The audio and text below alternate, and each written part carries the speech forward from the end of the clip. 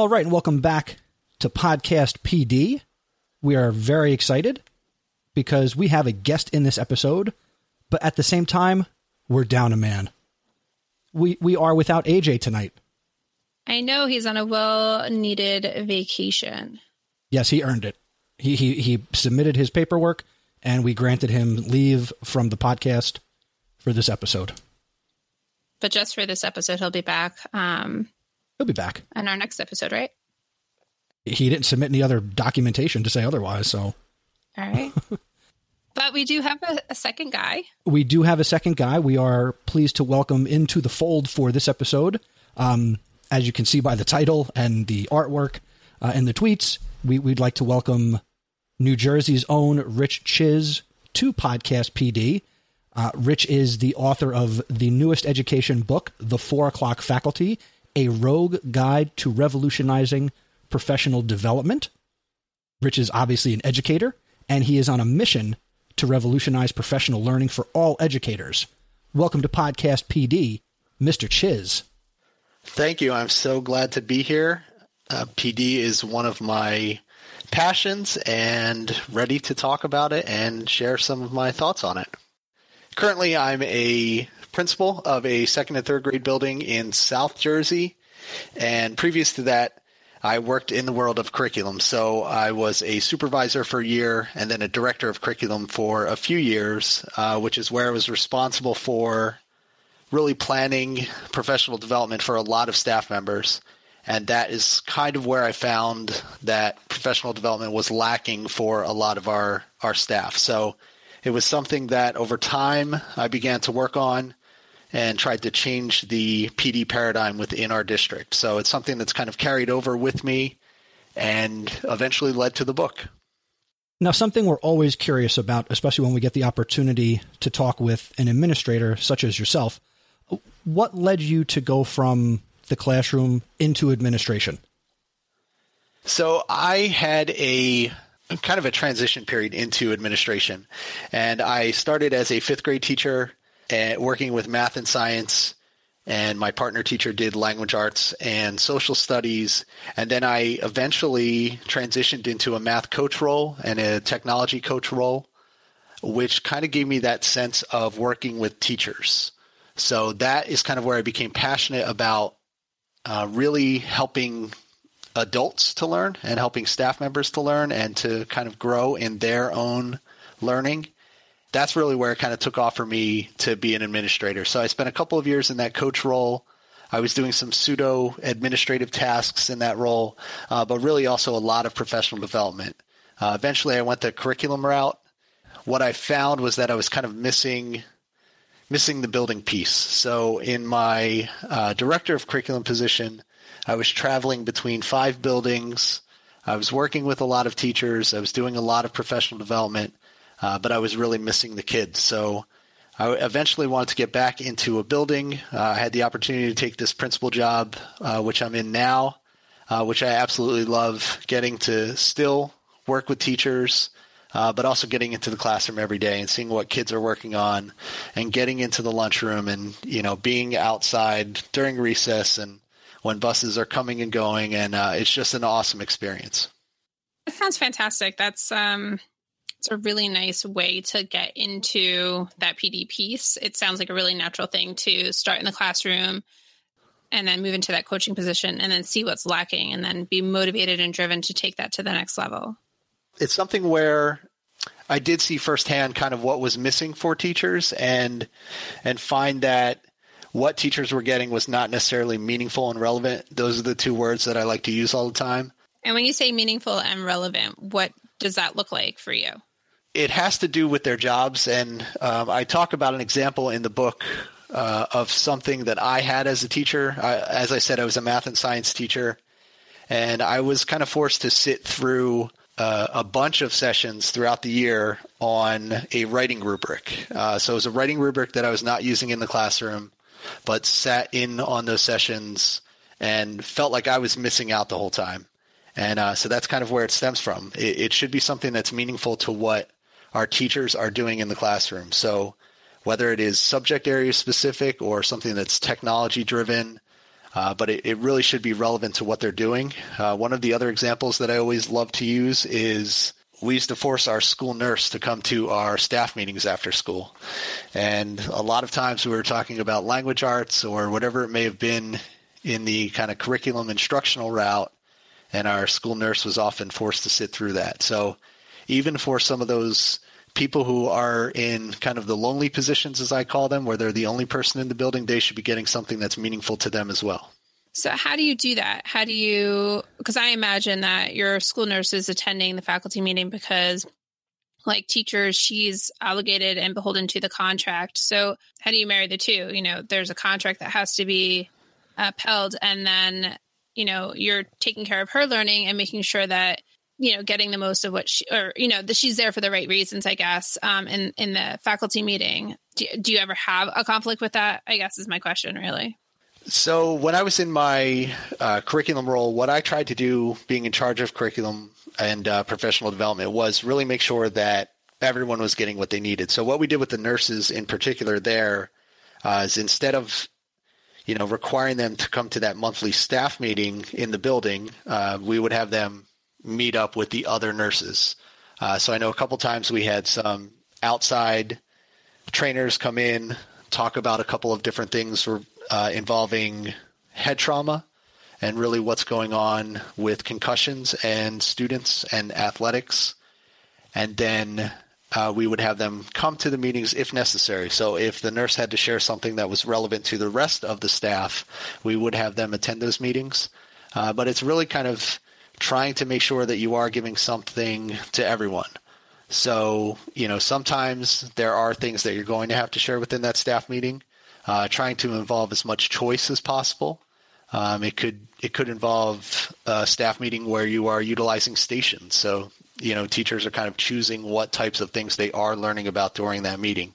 But you really have to take a lot of time and effort as someone who plans professional development to make sure that you are giving something for everyone. Rich, with your passion for professional development, I think one of the bigger things that you are known for and recognized for is the 4 O'Clock faculty website and the blog and the content that you're putting out there for all to see.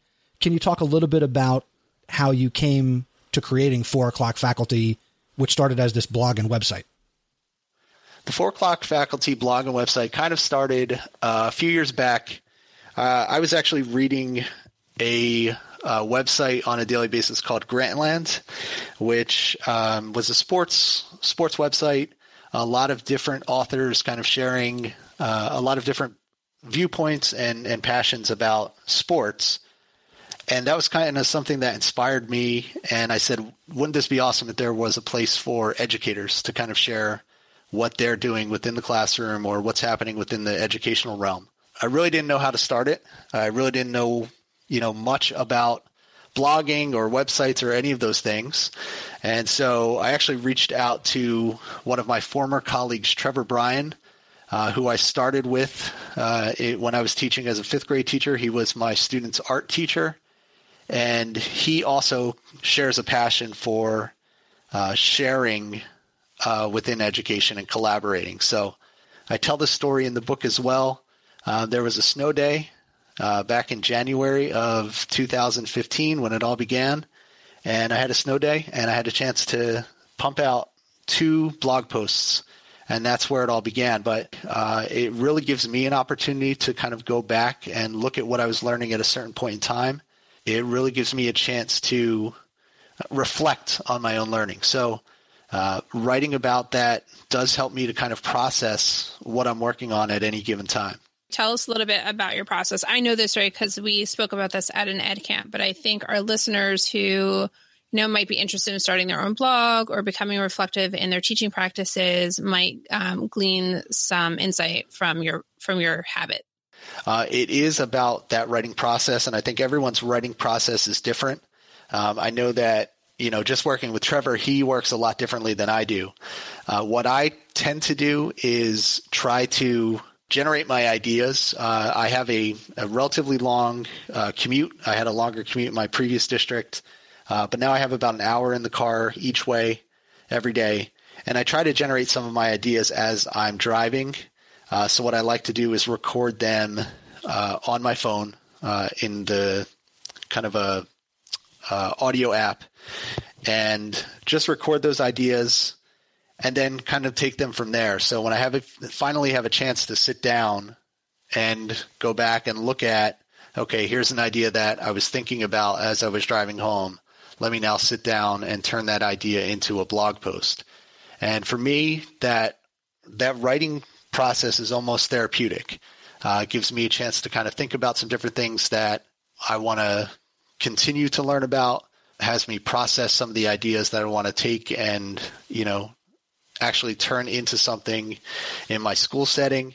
And, just gives me a chance to really get those ideas out there and hopefully to learn from others. So when people are able to share, hey, that makes sense, or that's a really good idea, I'm going to take that and use that in my school, then I kind of know that I've turned on to something. There was a point in what you just said that I really liked. And Stacy might follow me, she might not, I don't know. But you said you sometimes record yourself via audio to build your content to these written blog posts. Did I hear you correct? You did hear me correctly. I think it would be more therapeutic if you had a podcast. I was thinking the same thing. I think I actually said that last time. Was the last time I saw you in February? I believe so, at one of the ed camps. Yeah. Okay. Yeah. So this was when we were talking about your blog and we were talking about your book. But I think I said the same thing to you. But maybe I just held it to myself. Because I'm not a pusher like Chris is, but he is right. He'd make a great podcast host. 4 O'Clock Faculty Podcast has a great ring to it. Absolutely. And the idea has come up several times. And I've been talking to Trevor a lot about getting that started. We always feel like we're working on a million different things at the same time, but it is something that has at least made its way to the back burner. All right. So at least it's on the stove. Chris won't let it simmer for too long. Okay. I was going to say, if you got a lot going on, I know a really good podcast producer you can get in touch with. Okay, awesome. I'll get that name from you when we're done. It's me. I'm just going to spoil it right now. I knew as much. So the other thing, when you said that you were recording some of your thoughts and ideas, I tend to do that when I go running, especially if I'm trail running. There's like a lot of clarity in that. So I know that habit. My problem is that lots of my ideas kind of stay in the Memos app on my phone. So I applaud you for, really fleshing out your ideas and sharing them publicly. I've gained a lot of value from your blog posts, and I appreciate that you tag me in them all the time. For people who haven't checked out Rich's blog, the one that he does with Trevor, I highly recommend that you go to 4o'clockfaculty.com. and give it a little look. There are a couple that I wrote down that I want to share with my administrators, talking about professional development and just kind of, changing the culture of the school and the school climate and everything. We're getting a new AP in the fall, and she's going to be in charge of PD. So these are things that I definitely want to bring to her attention, but also my other 2 administrators. So I believe we're somewhere over a 2 or 3 year period. We are somewhere over 400 different posts that went up between Trevor, myself, and a couple of other guest writers as well. But it is one of those things where I think early on I was thinking that posts needed to be longer, and I was cranking out some 1,500, 1,800 word posts. And over time, I think the style just kind of changed. I'm inspired by Seth Godin, who, was kind enough to provide an endorsement for the book.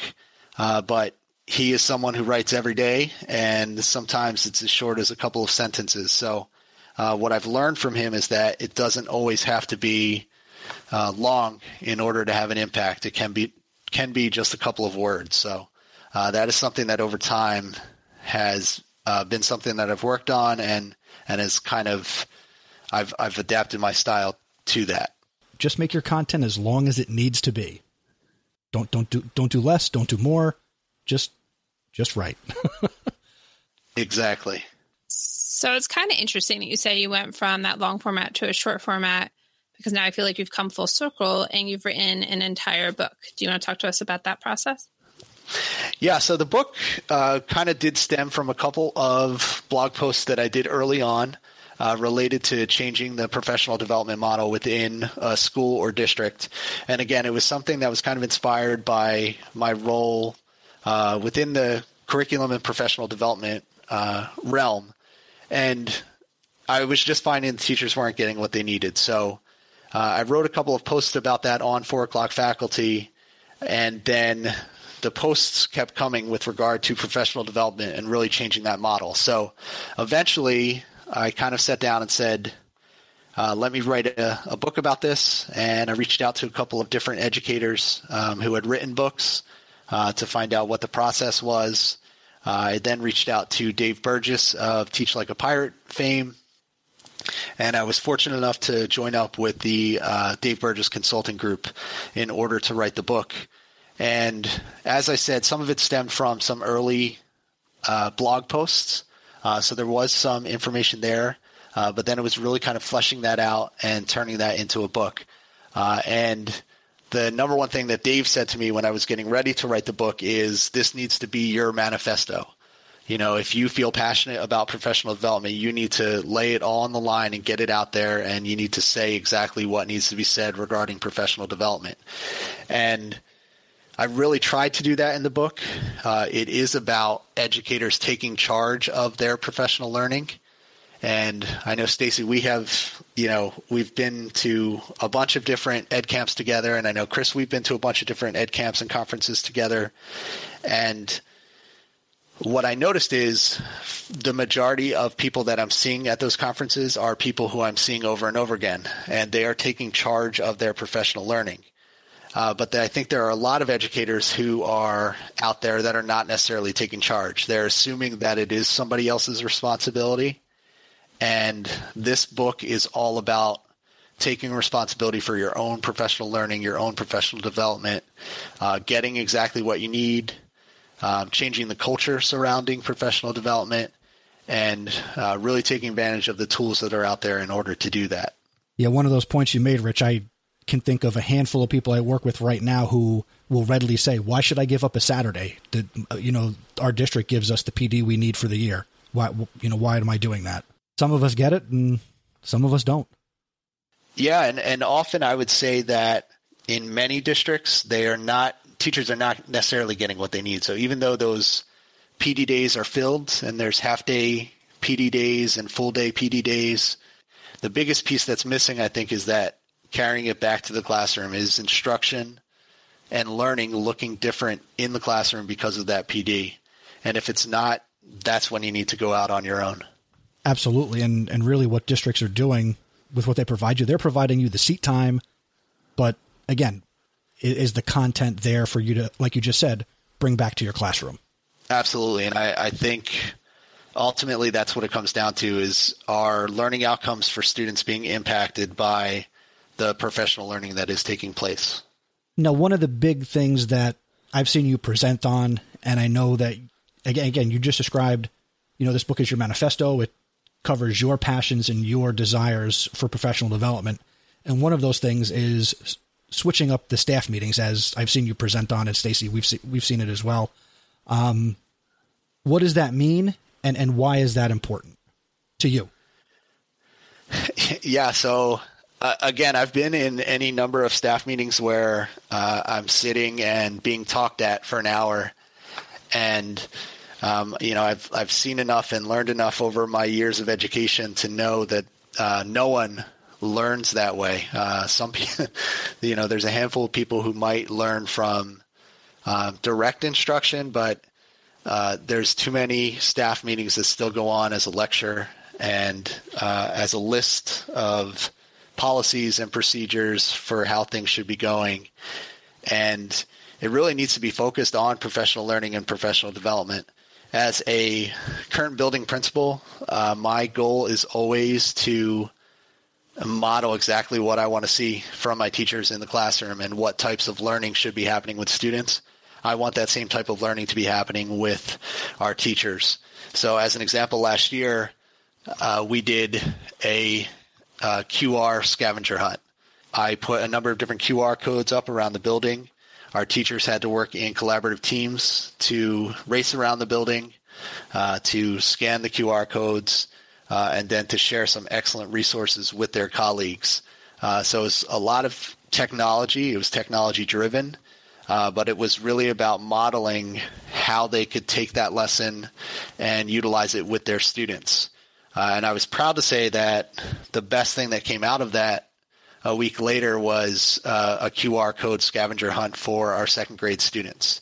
And so teachers took that idea, they ran with it, they took it in a different direction, but an awesome direction nonetheless. So, again, those staff meetings should be utilized to model for teachers what types of instruction should be happening with our students. That modeling piece is really important. It has to look and sound like you want it to in the classroom. And I just got through a week of half days with our 9th grade teachers who are going to be going 1-to-1 next year. And a lot of what we did and the way we planned the training and the professional development is exactly that, for it to feel like it will in the classroom when their students are sitting in front of them with Chromebooks, and moving them towards that more traditional, sage on the stage vibe to that, more student-directed feeling of, you don't need to know all of the answers for the technology to just help them out with the content and kind of let them lead the way in their own learning and show you what technology can do for them. So I got lost in like kind of going back in time to what last week looked like for some PD in my district. So I'm happy to hear that that's what it looks like in your district. Are you responsible for a lot of the PD where you're at now? It's funny. Actually, I'm not, which is a nice thing because, again, I did that for a few years, and it's nice to be able to connect with those educators in my building on a daily basis and really turn around the culture with professional development in my building. We do have a curriculum supervisor who is in charge of PD for the district. I've also been working with her and the other principals in the district as well. We're a very small district, only 3 buildings. So that type of message does spread quickly. So it's nice to kind of work with someone on those PD things. We have started to infuse more choice into what's happening with professional development and infuse some of those other models instead of the sit and get and, direct lecture models of PD. Rich, also in the book, you talk about effective use of one's PD time. What are some of your recommendations on how teachers can more effectively use their PD time? Yeah, so one of the chapters in the book is called Making Every Minute Count. And unfortunately, in most districts, we don't have a lot of PD time. I know in my own school, I have one staff meeting a month. We have one grade level meeting per month. And then we have a handful of half days as well as a couple of full days for professional development. And it never seems like enough time. And so one of the things that, I try to talk about in that chapter is utilizing every minute. So one of the things that kind of was born from my last district was teachers are required to be at school 15 minutes before and 15 minutes after students.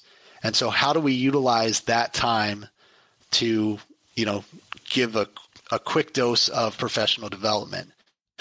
So one of the things that we did in my previous district was something called Tech Mex Tuesday, where we kind of combined that idea of Tech Tuesday and sharing some different technology ideas with Taco Tuesday from the Lego Movie, which I think some of you may be big fans of the Lego Movie.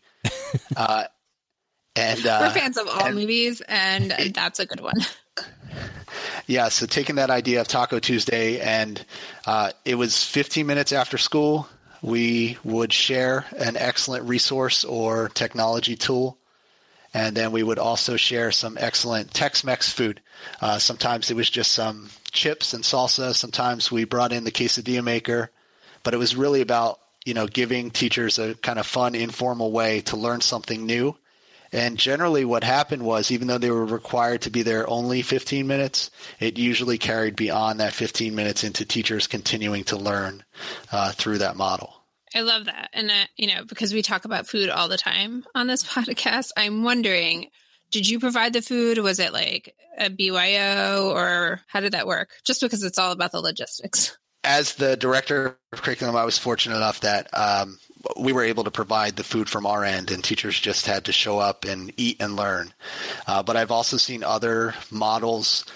We talk about in the book something called Lunch and Learn, where, you're just utilizing your lunch period, once a week, once every other week to learn something relevant. And that could be as simple as, bringing your own bag lunch during that time, sharing with colleagues, and really learning something during that time. So I think it can work both ways.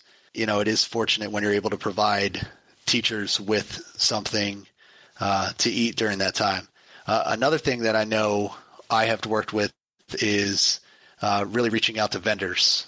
So there's a lot of vendors. There's a lot of local restaurants and bagel shops that will help you out in that regard and help to get you some food. And I think of all the different restaurants that our teachers frequent a lot. Usually if our teachers are there a lot, they're willing to help out with that process as well. That's brilliant. That's some really good stuff. So I just love the cover, and I feel that it says everything, right? So the 4 o'clock faculty, a practical, and then that's crossed out, rogue guide to revolutionizing professional development. So talk to us about being roguish in your PD. What does that mean?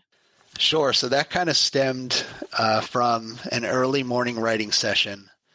For a long time, for the past year, I was getting up at about 4:30 every morning to do some writing. And one morning I was kind of, some mornings it comes out and there's, 3 sentences by the time I'm done writing for an hour. And sometimes, inspiration just hit me in those mornings. And that kind of came from an inspirational morning at 4:30 a.m. Writing about rogue learning. And it was in talking with a former colleague who felt that he and his current colleagues were not getting what they needed at their staff meetings, decided to have their own meeting once a week. So they would find a blog post or something relevant from Twitter, and they would share that at the beginning of the week. And then by the end of the week, they would all sit down to kind of discuss what they had learned from the blog post or the article. And that's kind of where the idea came from. And ROGUE actually stands for Relevant Organized Group of Underground Educators. And so it kind of takes on that underground spirit of, listen, we're not getting what we need from the administrators here, so let's do it on our own. And it's kind of that DIY culture and do it yourself.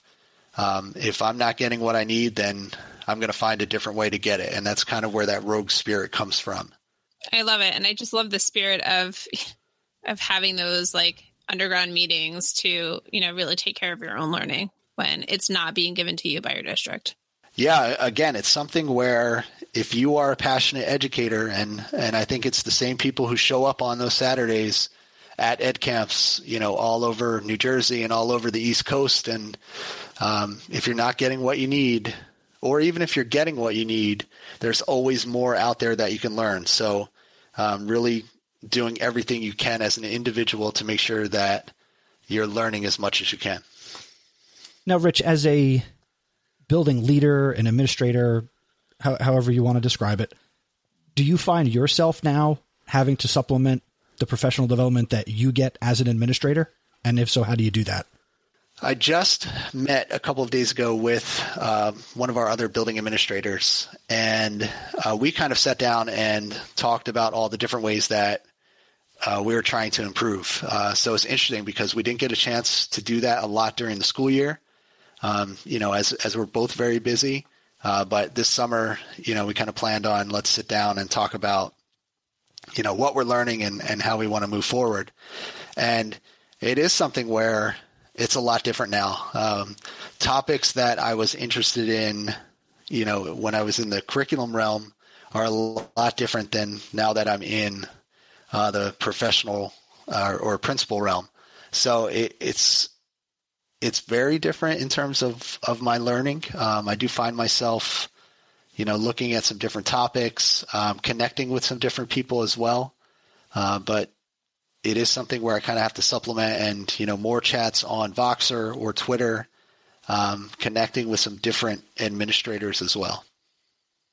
I've really struggled to get my own PD as well, kind of because you're in that not one-off situation, but there isn't a lot of opportunity where PD is coming at you from on high, right? So being rogue about your PD, and I guess as a principal, most principals really have to go that route and kind of take care of their own learning, whether it be, like you said, through Voxer and Twitter chats, or just finding a counterpart within your district and, having a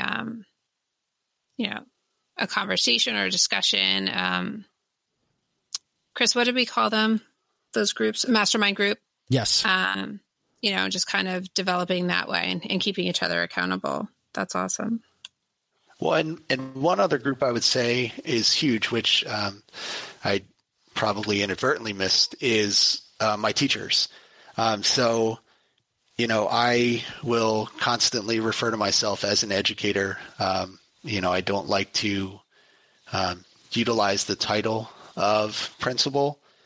And it's one of those things where, I consider myself a collaborator within my building. So I'm learning as much from my teachers as I hope that they're learning from me.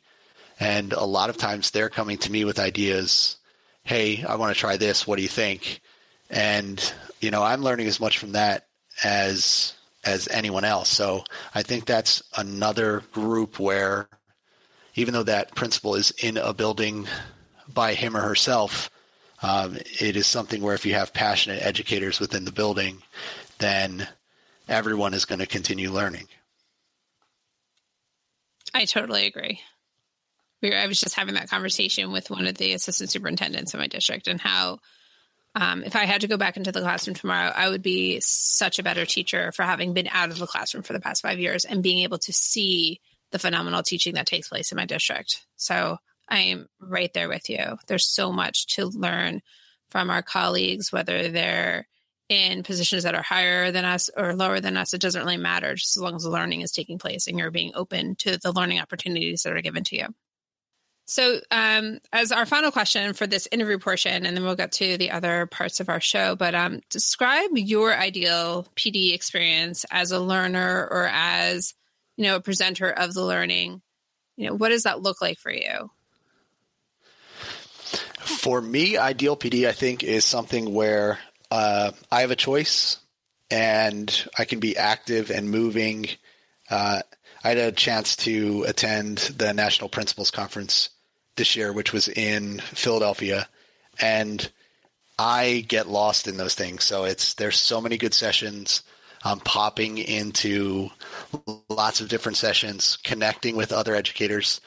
So I think for me, it has to be something where I have choice to attend what I'm interested in, but also to kind of get up and moving. I love interactive sessions where I am, actively engaged in something. So if it's a lesson being modeled and I can actively engage in that lesson as if I'm a student, I think that helps. And then I'm also a visual learner. So anything where I can kind of see something and learn from it, I think that helps me as well.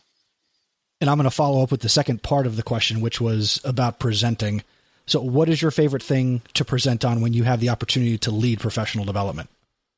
I really love presenting kind of on those student-centered models. So really showing teachers what it looks like when students are in charge, involved, and really having a lot of choice and voice within a lesson. So anything where I get to kind of show that off, really model for teachers exactly how to do that and have them engaged in a lesson or in a presentation is important.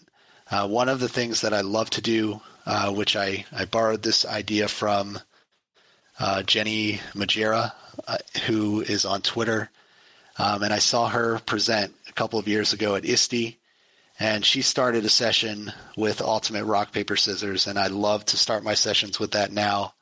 And it's, for those of you who don't know, it's a game where everyone in the room finds a partner to play rock, paper, scissors, If you lose, you then become a cheerleader for the person that you lost to. And eventually the entire room starts playing, and it boils down to 2 people and ultimately 1 winner. But it is such an awesome tool to engage everybody right at the beginning of a session and get everybody up and moving and having fun. And then the learning can proceed from there. So it's an awesome way to start a session, and I love including that in my sessions. And I remember doing that with you. I think we were at TCT when you did that. Yeah, it's a fun time, and I've done it, in my former district where we had close to 350 staff members involved, and it's always funny how quickly that goes, because with about 350 people, I think within 4 minutes we were down to 1 winner for the entire room. Rich, when you play, just natural follow-up question here. What do you throw first most often? What do I throw first? I would say rock. All right, now I can beat you. Yeah.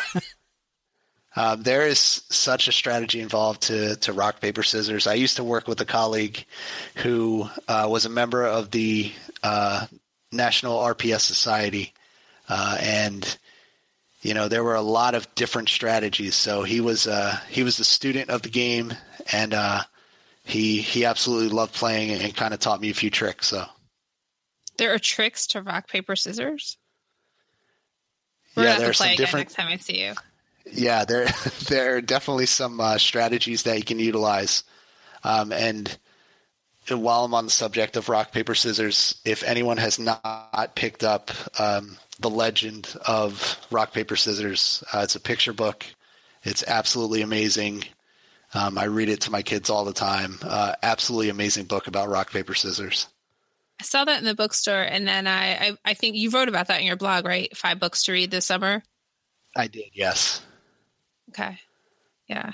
And I added option B to my list for my Overdrive app. So she wrote option B, and I remember seeing an interview with her after she wrote it and some of the backlash she got from it. She also got backlash for Lean In, but it's amazing. Yeah. So I'm totally intrigued by that. And there were some other really good books on that list as well. Well, hopefully Rich doesn't get any backlash for his book. I don't think he will. And I'm super excited to get my hands on it. I haven't gotten my copy yet, but I'm really looking forward to it. And I can't wait to read it and then talk about it more on the podcast, even without you. I'm sorry, but I will definitely be voxing you and singing your praises, because I've loved all of the PD that I've ever attended with you and just the one-on-one conversations that we've had. So even without the book, I think at some point we would have had you on the podcast just to talk about your views on professional development and what you do to keep it relevant and exciting and engaging for everyone. Hey, Rich, I'm not going to lie. She's been talking about having you on here since January. So, awesome. Thank you very much for high that on the list. Opportunity. Thank you. Super excited. So, Chris, what's next on our agenda for tonight? Well, I just wanted to quickly recap for everybody that obviously Rich Chiz is the author of The 4 O'Clock Faculty, a rogue guide to revolutionizing professional development. There will be a link to the book and all of Rich's content in the show notes for this episode at podcastpd.com/12. And make sure you check that out. Pick up your copy of the book. That'll be a lot of fun. So next up, we have what we're listening to. And just so Rich can play the game and know the rules ahead of time, we're going to talk about, and we'll let you go last so you can have time to think. We're going to talk about things we've either watched on YouTube, podcasts we're listening to, and just kind of share that out with our listeners. Stacy, you're first. I'm first. So, yeah. All right. So I spent part of the weekend listening to our own podcast, so Podcast PD. And it sounds really shameful and kind of egocentric, but I did it with a critical ear. I'm trying to listen for some things that we need to cycle back to, especially when AJ is back on with us. But that's what gave me the reminder that our intent was to ask that question about describing our ideal professional development experience of our guests. And we did that with Mike. And I don't remember if we did it with Annie, because I listened to her episode a while ago. But I'm just catching up on my backlog of Podcast PD and listening, like I said, with a critical ear. And one of the things that I have to chuckle about is it seems that every time we talk about what we're listening to, I give you the number count on my podcast listening app. And right now my badge, and when I say badge, because I thought about that, it sounds kind of weird, but the little, I call them chicken pox, but the little dot next to my podcast app catcher is at 836. It doesn't even look like a dot anymore. It's an oval. So I have 836 unlistened to podcasts. It just keeps getting bigger. I think the first time I even mentioned it, I was in the 600s. So stop giving me recommendations, Chris. Okay. But you can recommend to everyone else. I think I'm just going to stop downloading for a while. I'm just looking forward to the day you tell us it's a 4-digit number. No, if it ever gets to 4-digit, and that's with deleting something. So it's really sad. Yeah. So I went back and listened to Podcast PD. Like I said, just the past few days, and only I think from like episode 5 and up, like whenever our anniversary episode was. Oh, okay. That's not too bad. Well, no. I think, Stacey, I think you're going to have to start, quit your job and start listening to podcasts full time in order to get all those listened to. I can't, but part of my problem is I'm also an avid book listener because I don't have time to read. Yeah, I spent the entire weekend cleaning off the bookshelves in our living room, and I have. You mean those full bookshelves that are right behind you? Yes, I'll take a picture so everybody sees it. But they're beautifully organized right now, and I have about 200 books sitting on the floor and on the couch in here because they're going to be donated either to my brother who has a baby. So we have some board books. Yes, board books. I have a 10 and 12-year-old, and I have board books in the house. And then my sister is a first grade teacher, so she's going to get some of my series books. And then I have some books that I'm just going to end up donating to my kids' school, which is how I amassed so many books to begin with. But now that I'm not in the classroom and my son is no longer reading first grade material, I felt it was time to get rid of some of that stuff. So yeah, between all of my audio listening, the podcast is going to be up there in the thousands, and I cannot quit my job because I like to buy books. Chris, what are you listening to? This week I find, and AJ is going to be mad at me because I'm going to talk about it when he's not here, but we'll talk about it again when he's back too. But I listened to Start It Up with Don Wettrick this week. And this week, Don released his long-awaited interview with Gary Vaynerchuk. It's a phenomenal episode. Gary is obviously a dynamic entrepreneur, content creator, and Don had the opportunity to go to New York City and meet with Gary personally, sit down in the Vayner Media headquarters, and it was a great education conversation from somebody who pulls no punches and speaks his mind in Gary V. So obviously there'll be a link to that in the show notes, but it was a great episode. And then that led me down the rabbit hole of going to YouTube and then watching a lot of Gary V videos. So I just want to go kick the world's butt and just accomplish so much. Did you sketchnote any of the videos? I don't sketchnote videos. I watch them. You could have sketchnoted all of his interesting talking points. Okay, that could be in my learning for next time. I'll watch a video and sketchnote it. Yes, please. I work on my Bean People all the time. You know that. Yay. That was follow-up from what I was listening to. How your Bean People were coming. All right, Rich, what are you listening to?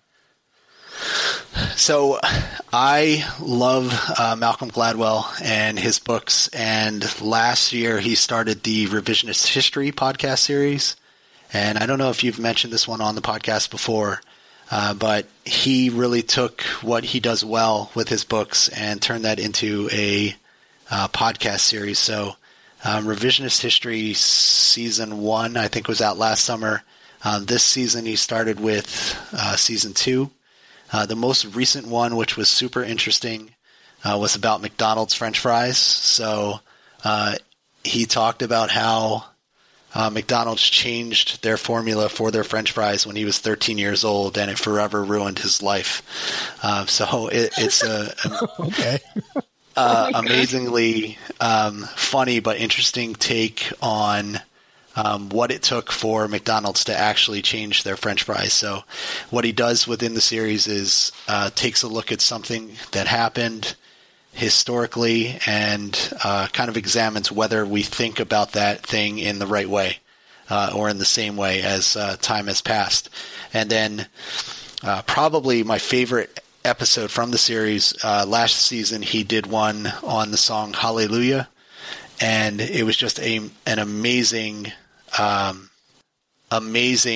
episode. So he talked about how that song took a long time to finally get to where it was. So I think it was close to 20 years of that song being written and rewritten and rearranged, and kind of the series of fortuitous events that led to that song becoming a popular song.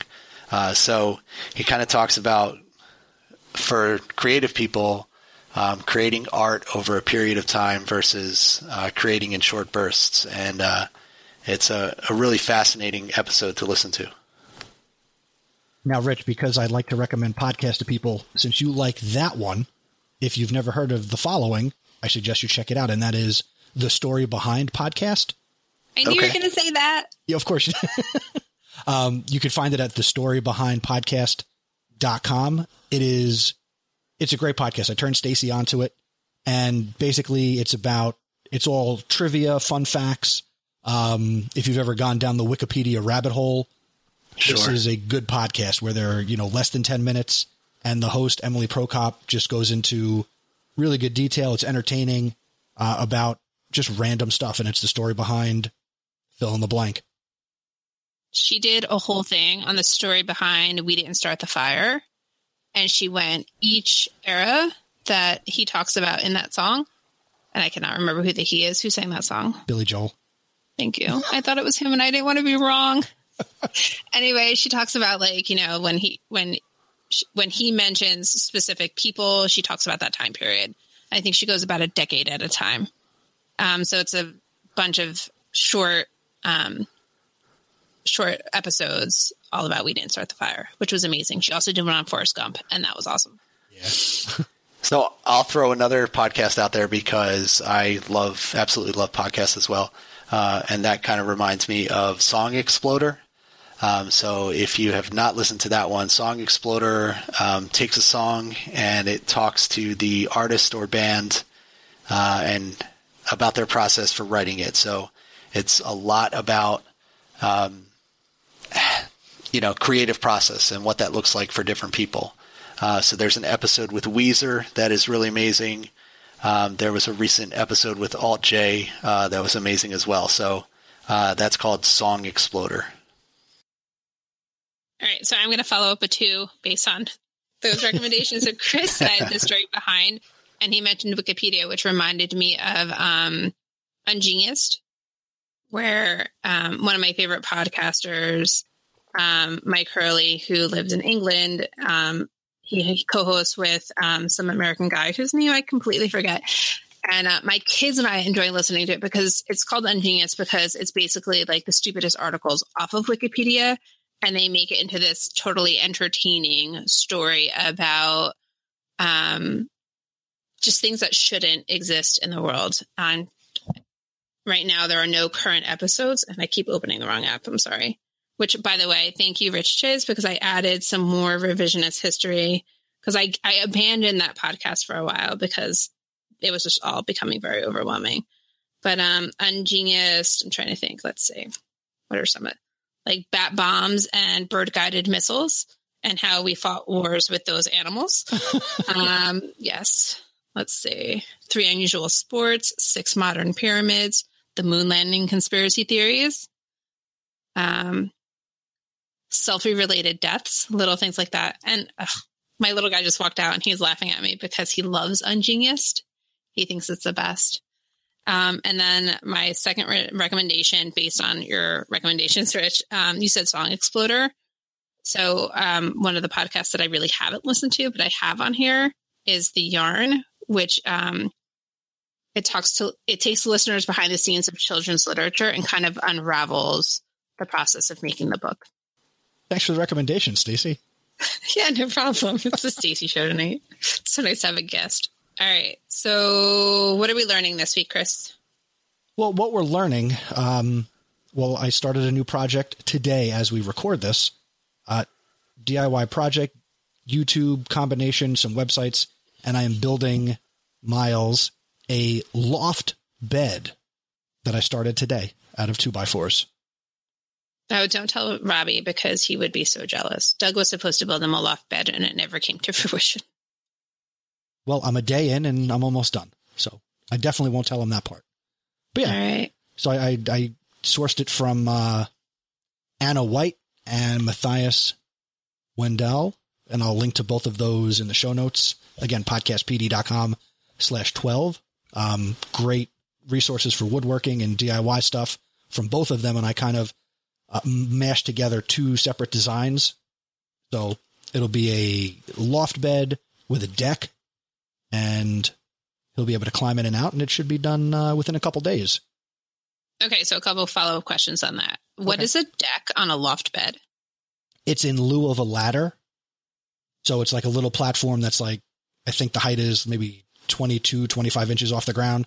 So he can easily climb up onto that and then climb up onto the bed. Okay. And the original design had like a little staircase that came off, but based on the footprint of his room, it would have came out too far.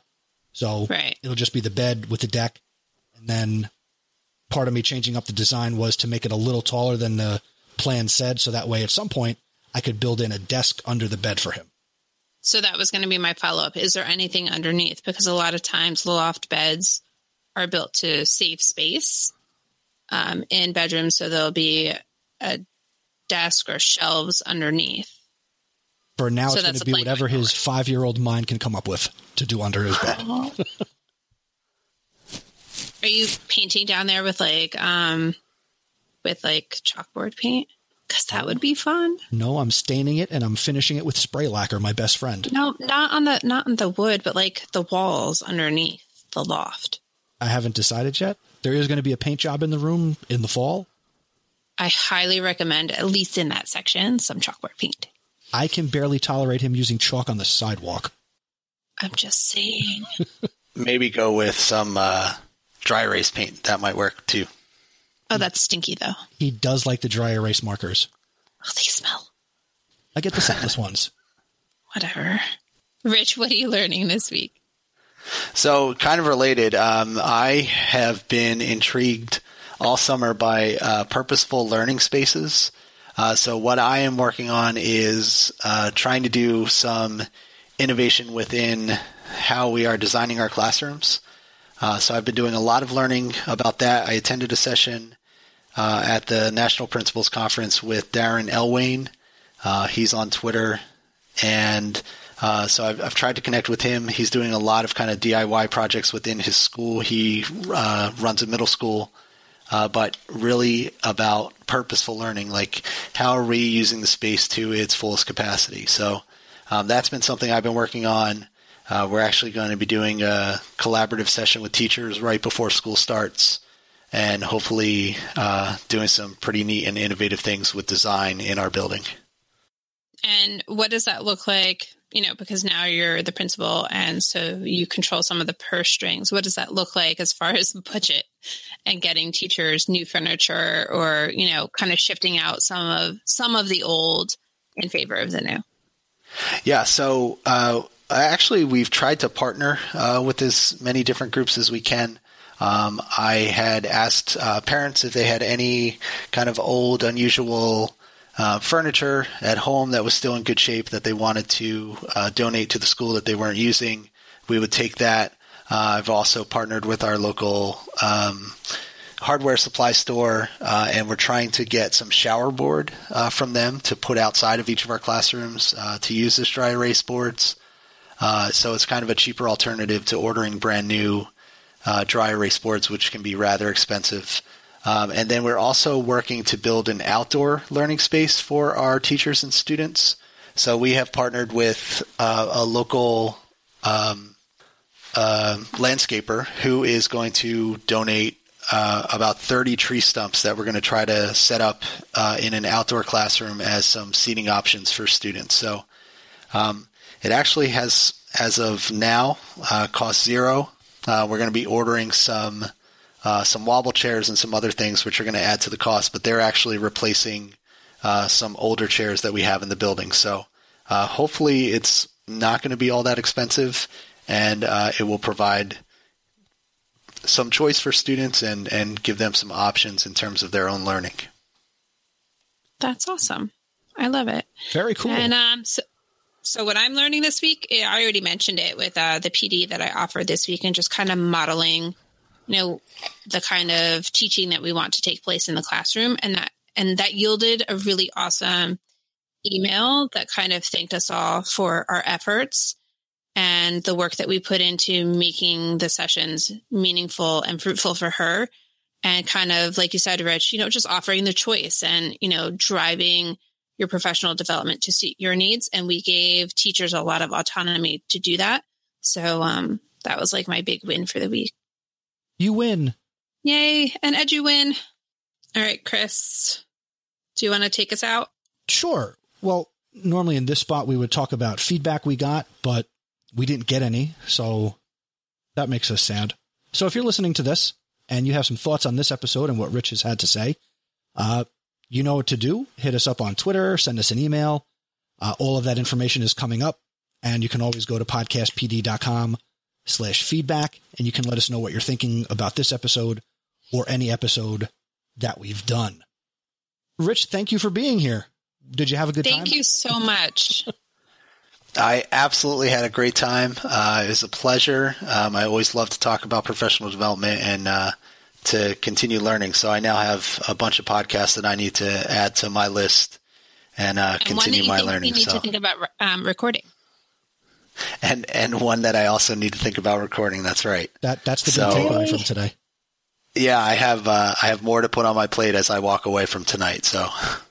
And our audience members, our listeners, need to go out and get your book and check out your blog. And that would be awesome as well. I am always thankful for everyone that reads the blog, and now everyone who is sharing that they have bought a copy of the book and are learning from it. So I would love to hear from those people who are reading it and are taking something away from it. What are the best ways that people can get in touch with you? So I am on Twitter at RHIZ, CZYZ, nearly impossible name to spell. So hopefully we can share that in the show notes. Absolutely. And then through 4o'clockfaculty.com. And just so nobody gets confused, 4 o'clock is spelled out with letters, no numbers. That's correct. Yep. All right, Rich, all right. We will have you back on in the future because you're not going to stop doing amazing things. So thank you again for taking time. And thank you guys, and enjoy your evening.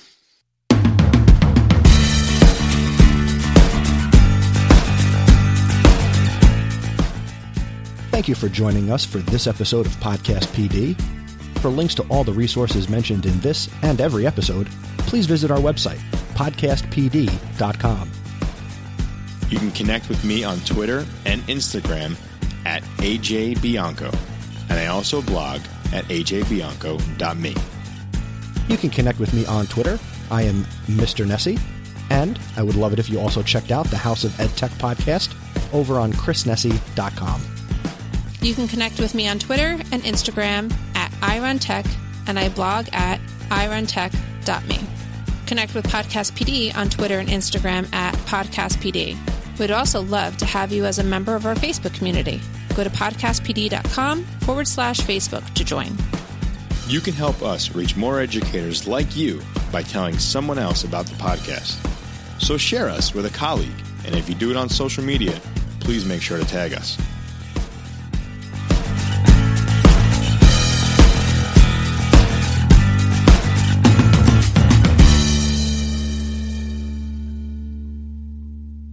Podcast PD is a proud member of the Education Podcast Network. Podcast for educators, podcast by educators.